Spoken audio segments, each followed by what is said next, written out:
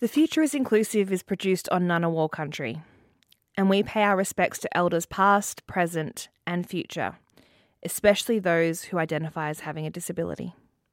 This amazing boss who saved my life, basically, she sat me down and said, I don't care if you're only here 2 hours a week.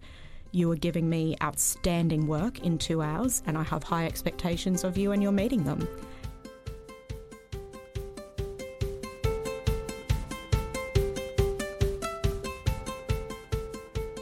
This is The Future is Inclusive, and that was the voice of Naomi Barnbaum with a pretty great example of reasonable adjustment in the workplace. I'm Cara Matthews, and this episode is all about employment. How can allies make workplaces more accessible and inclusive for people with disability? We'll hear more from Naomi soon, but today my co-host is once again the lovely Ruth O'Brien. Hi. Hello, Cara. How are you? Really excited to have you here. Thank you. What are the barriers to employment for people with disabilities? From my experience, they're quite vast and maybe subtle. Some people probably don't realise they exist, but I think that it can start from when a person goes to apply for a job. I think that if you say in your application that you have a disability, you're less likely to be picked. That's from my personal experience. So there's definitely a stigma, I think, attitudinally from employers who don't really understand anything about people with disability. There's an assumption about what people with disability can and can't do without looking at how that disability might actually be an advantage in their employment because they're able to think more creatively in problem solving, or they've already got a broad way of doing different things. So it's adding to the diversity of the organisations. I think the application process can also be a barrier. Some people aren't able to apply for jobs in the same way that others are. Yeah, so I agree. I think it does start from the application process. And I think a lot of people think when they think about barriers to employment, they think about the barriers in the workplace. But really, a lot of the places where it gets stopped is before you've even got the job. Certainly something that I have noticed, I think, is that people with disabilities, and especially in my experience, people with intellectual disabilities, don't know what they can ask for. You know, they don't know that they can say, I need more time with the questions, or I need you to not ask me 3 questions in one sentence, which I've got to say doesn't work for me either. No. Just an all-around confusing way to ask a question. Yeah. Right? What about in the workplace? Again, needs to be more understanding about disability generally. And that does start from when we are thinking about recruitment and recruitment processes. But yeah, when we get into the workplace, sometimes reasonable adjustment might look very different from one person to the next. So if you need more time to work from home, that potentially should be an option in the job from the very beginning. If you need different equipment, then that should just be a given. And there is funding around that for employers and applicants should they need it. So let's hear the rest of what Naomi Barnbaum has to say, because she has a really incredible story about this. I'll tell you a little bit about her. Naomi is 32 and lives with chronic pain. When she was 21, she started getting symptoms of what was eventually diagnosed as 2 different things. One is ankylosing spondylitis, which is an autoimmune degenerative arthritis, and fibromyalgia. So this all started happening at the same time that she moved to Canberra to begin her career. I kind of just kept plugging away saying, I can do it, I can do it, I can do it. But then the cracks really started to show. Unfortunately, coinciding with the cracks really starting to show, I got a job at another department.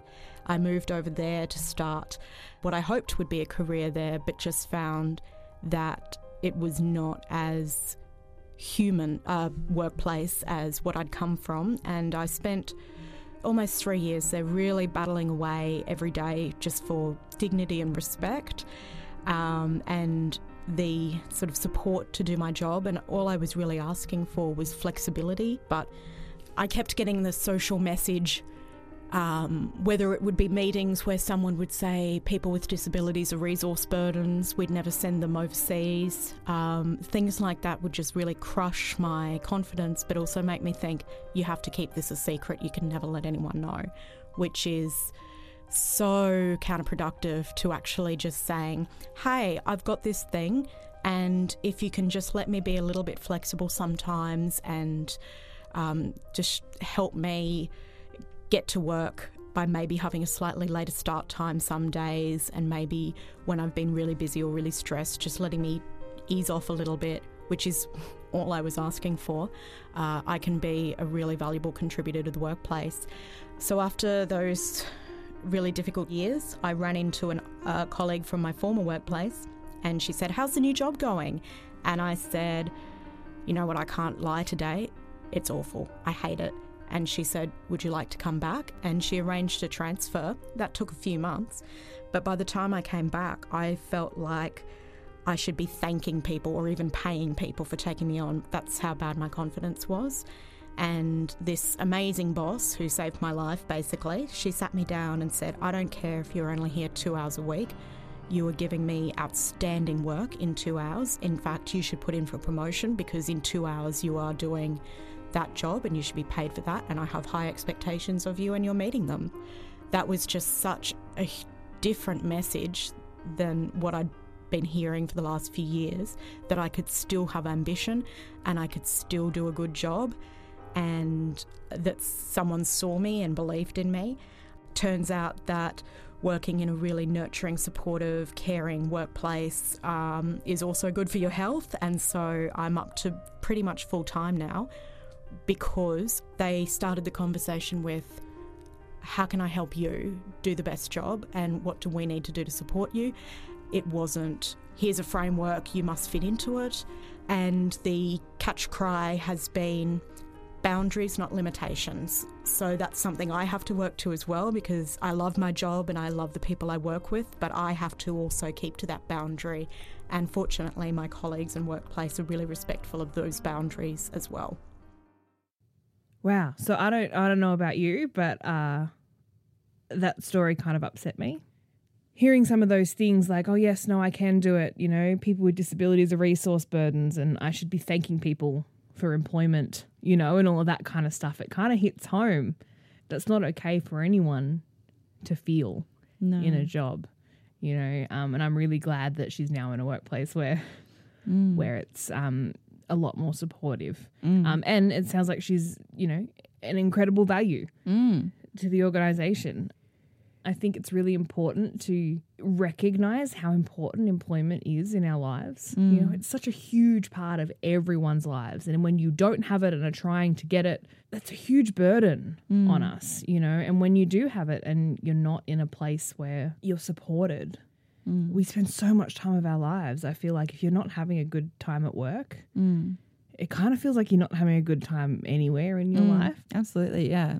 I've left jobs for that very reason. If I've not been enjoying what I'm doing, even if I've been paid adequately for it, I value my time much more than I value the money and the contribution that I'm making. When I was about 20, I had a major breakdown, and I had to leave my job and go live with my mother, and, you know, and she had to write me notes in the morning kind of reminding me to get up and to eat breakfast, and this is what you're going to have for breakfast. Remember to wash your dishes and, you know, remember to have a shower. You know, I couldn't remember any of these things. And I don't think it would have been as bad had I not had a bad workplace. And I also don't think I would have recovered as well as I have without the positive influences of my workplaces since then. And even, you know, before I left, so I had a bad workplace and then I went to a different workplace. But then kind of the breakdown happened after that, once I started processing everything that had happened at the previous workplace. And one story that really gets me is the head of that place that I was working at right before I left. You know, very, very high up. And I was the receptionist. I was the absolute lowest of the lowest rungs, right?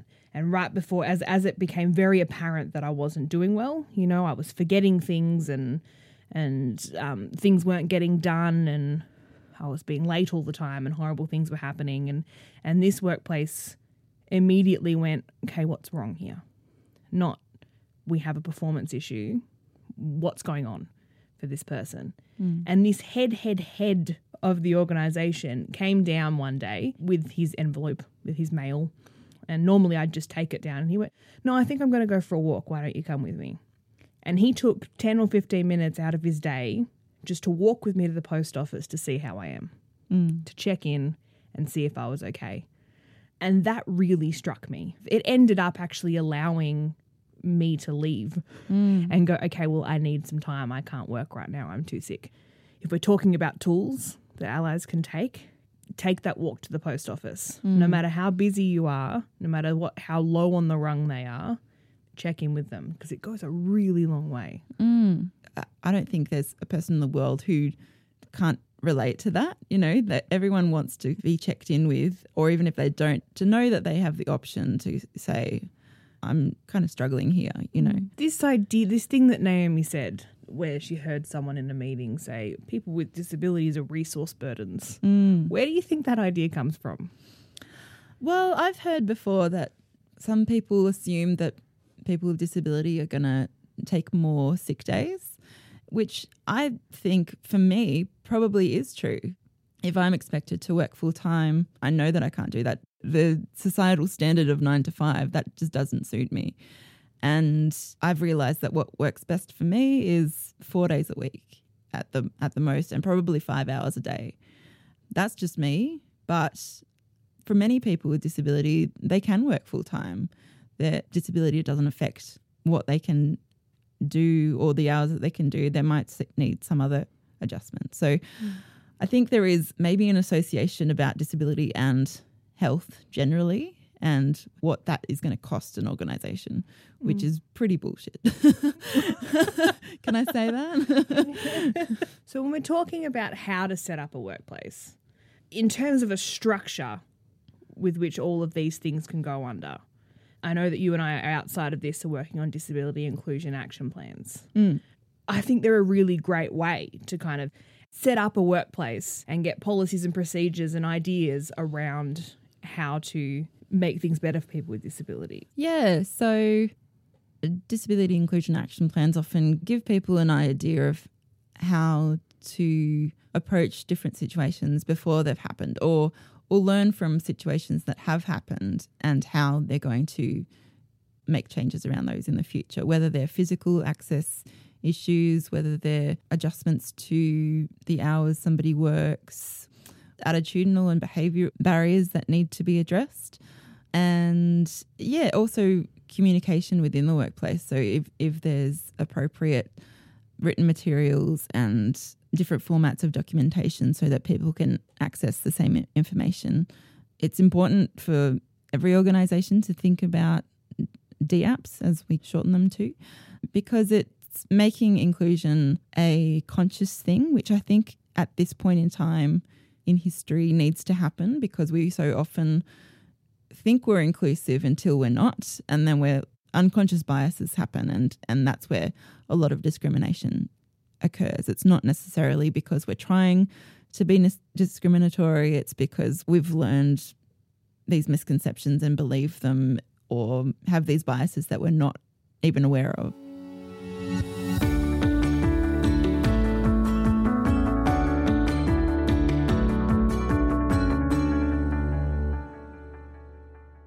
So I want to hear an employer's perspective on this.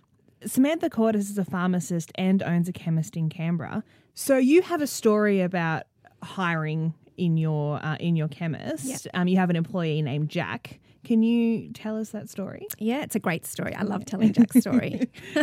So I've been the owner of Capital Chemist Charnwood for 6 years. So 6 years ago, we employed about 20 people, and today we employ 50. Wow. We serve a really big community, and it's always been at the forefront of my mind that we serve a really diverse community. Old people and young people, men and women, different races, and the whole entire gamut of health conditions and disabilities. And so I, from the beginning, really strive to have a workforce that represented the people that we serve, because we are all not 40-year-old white women. So I started actually, before Jack came along, inquiring with some providers for how I might be able to create a position for somebody who had a different ability to the normal people I was employing. And that was an interesting journey. We met a few young adults who, interestingly, didn't have much support from carers and families and loved ones around them. And so I learned early on that that was a really important part of the equation.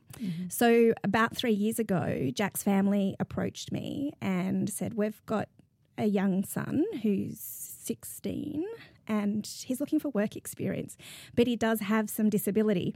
And admittedly, I didn't know anything about Jack's disability at that stage. So Jack has severe autism. He's about the mental age of about a 7-year-old. And I really didn't know what that looked like.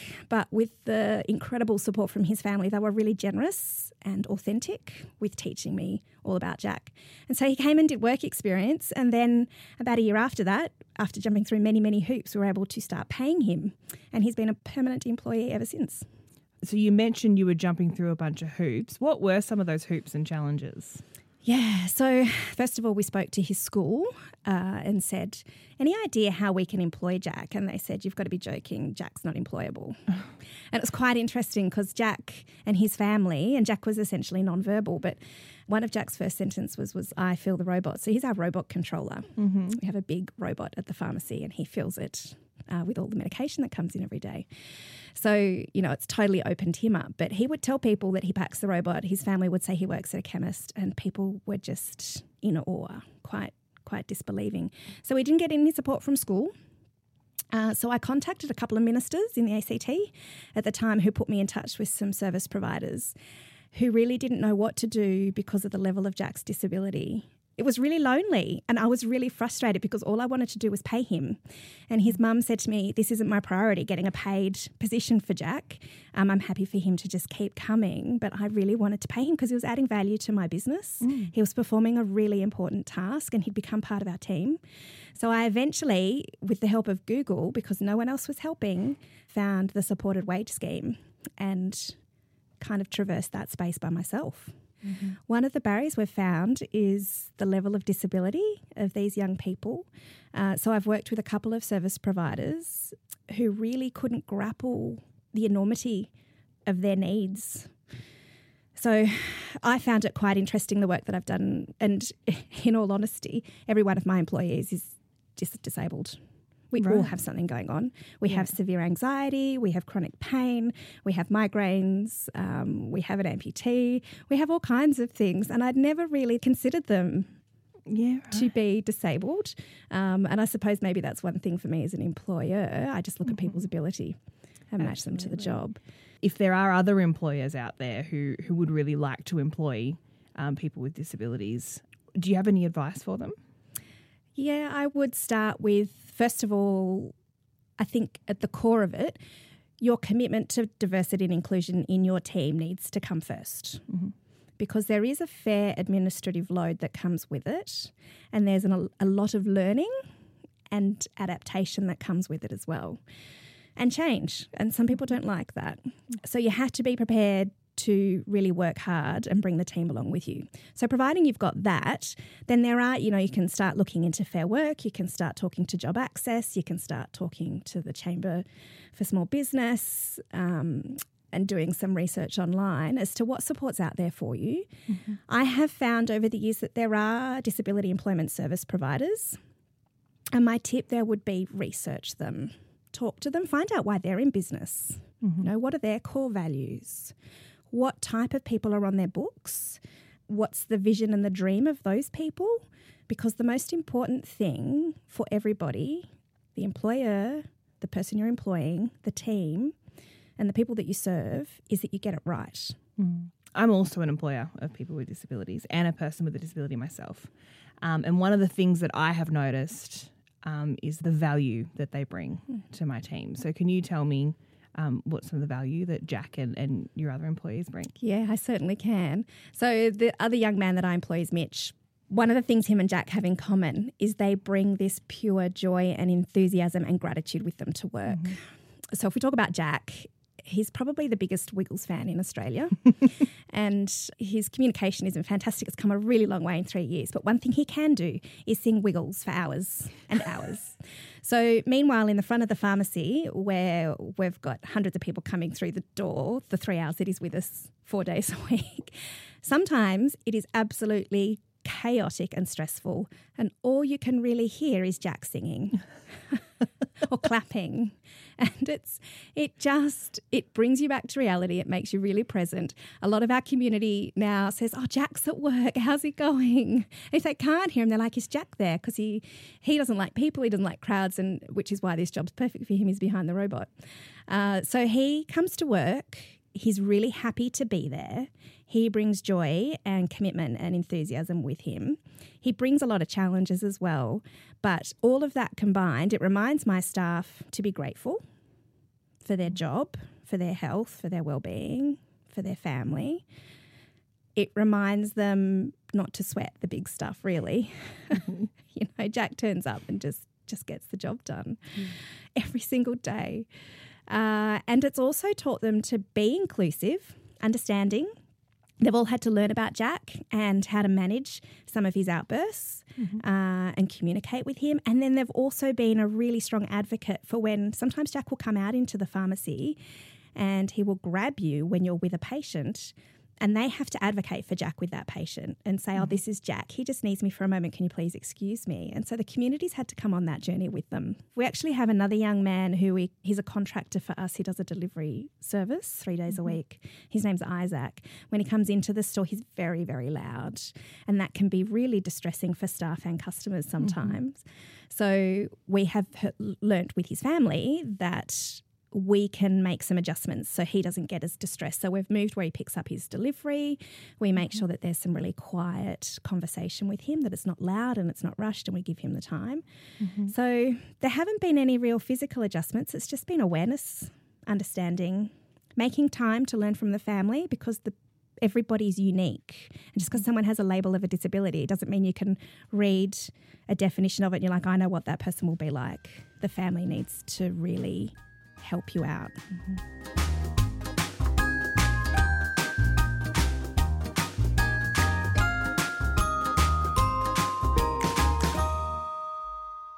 We've worked together a lot. Yeah.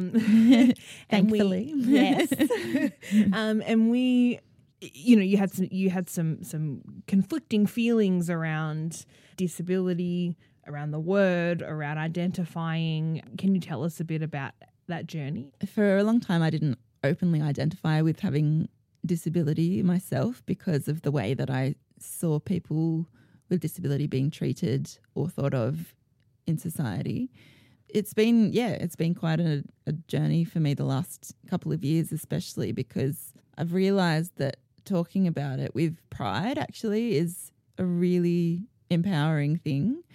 I think for a long time I was hung up on the actual word disability because the dis in the word I found quite negative.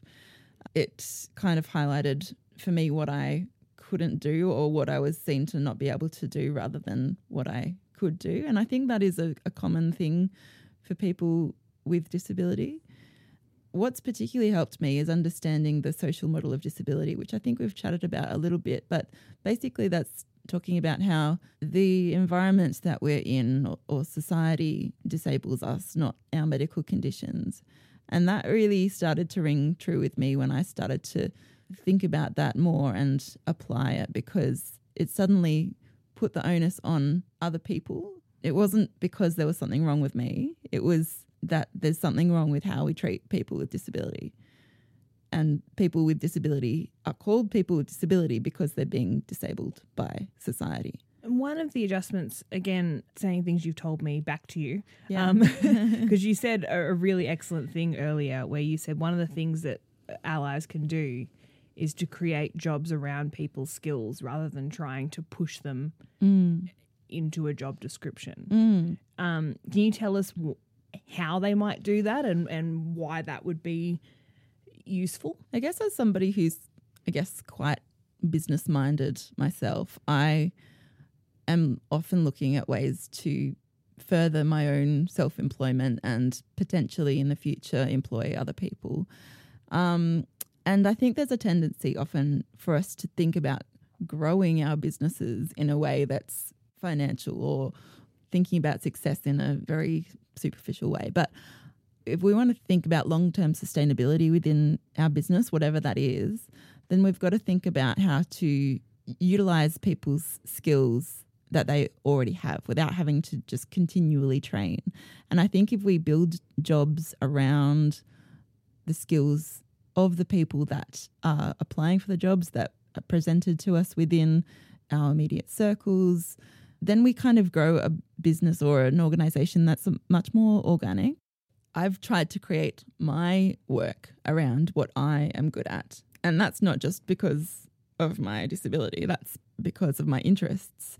And I think when you're doing something that you feel good at, then that builds confidence. And confidence is so important to just get through the day-to-day, you know. It also makes you better at learning the things you do need to be trained for. Yeah, it makes you open to conversations around, I'm not very good at that. And being able to say that is an important thing. So, you know, Naomi talked about how she wasn't given a framework to work within. That's really important. We need to know what is it that our jobs are. But I think beyond that, that framework needs to be created around who we are. And I think that it's possible to do that for most jobs. You know, my sister recently just went for a job and when she went in, she was like, this is what I can do. And they were like, look, we have this general idea of what we need from this person, but depending on who the person is, if you're the right fit for the team, we will change the job depending on what's going to work for you. And so I think that's a really great segue into talking about the tools that we have for allies out of this episode, right? Yeah. Think about what is required for the job, but be open to how it can be done. Create jobs around people's skills rather than trying to fit them into an already created box. And don't make assumptions about what they're going to need, what reasonable adjustments they need, whether or not they're going to be a burden. Think about doing a disability inclusion action plan. Actually, don't think about it. Do it. Do it. Because, it's really, really important. And talk to the people affected. Talk to people with disabilities because they're the experts, really, in this. When thinking about reasonable adjustment, think about how can I support you to be part of this job. Boundaries, not limitations, as Naomi said. And finally, take that walk to the post office. Check in. So thank you so much for your time today, Ruth. It's always really a pleasure to talk to you. It's really great to have you back. In our next episode, we're going to have a look at access to education. What's the art stuff you do? Anime and manga? Yeah. And there's lots of that in it, isn't there? Yeah. Yeah. Art and good teacher, not the hatey ones. So the hater ones. So keep to the good teachers and ignore the hater ones, huh? Eat. That's next time. And if you want more people to join you on this mission to Gold Star Allyship, please tell them about this podcast. Rate and review us on whatever podcast platform you are using and give us a shout out on social media. If you want to get in touch with us, please email thefutureisinclusivepodcast@gmail.com. This podcast is funded by the ACT Office for Disability. Thank you very much to Ruth O'Brien, Naomi Barnbaum, and our producer, Kim Lester.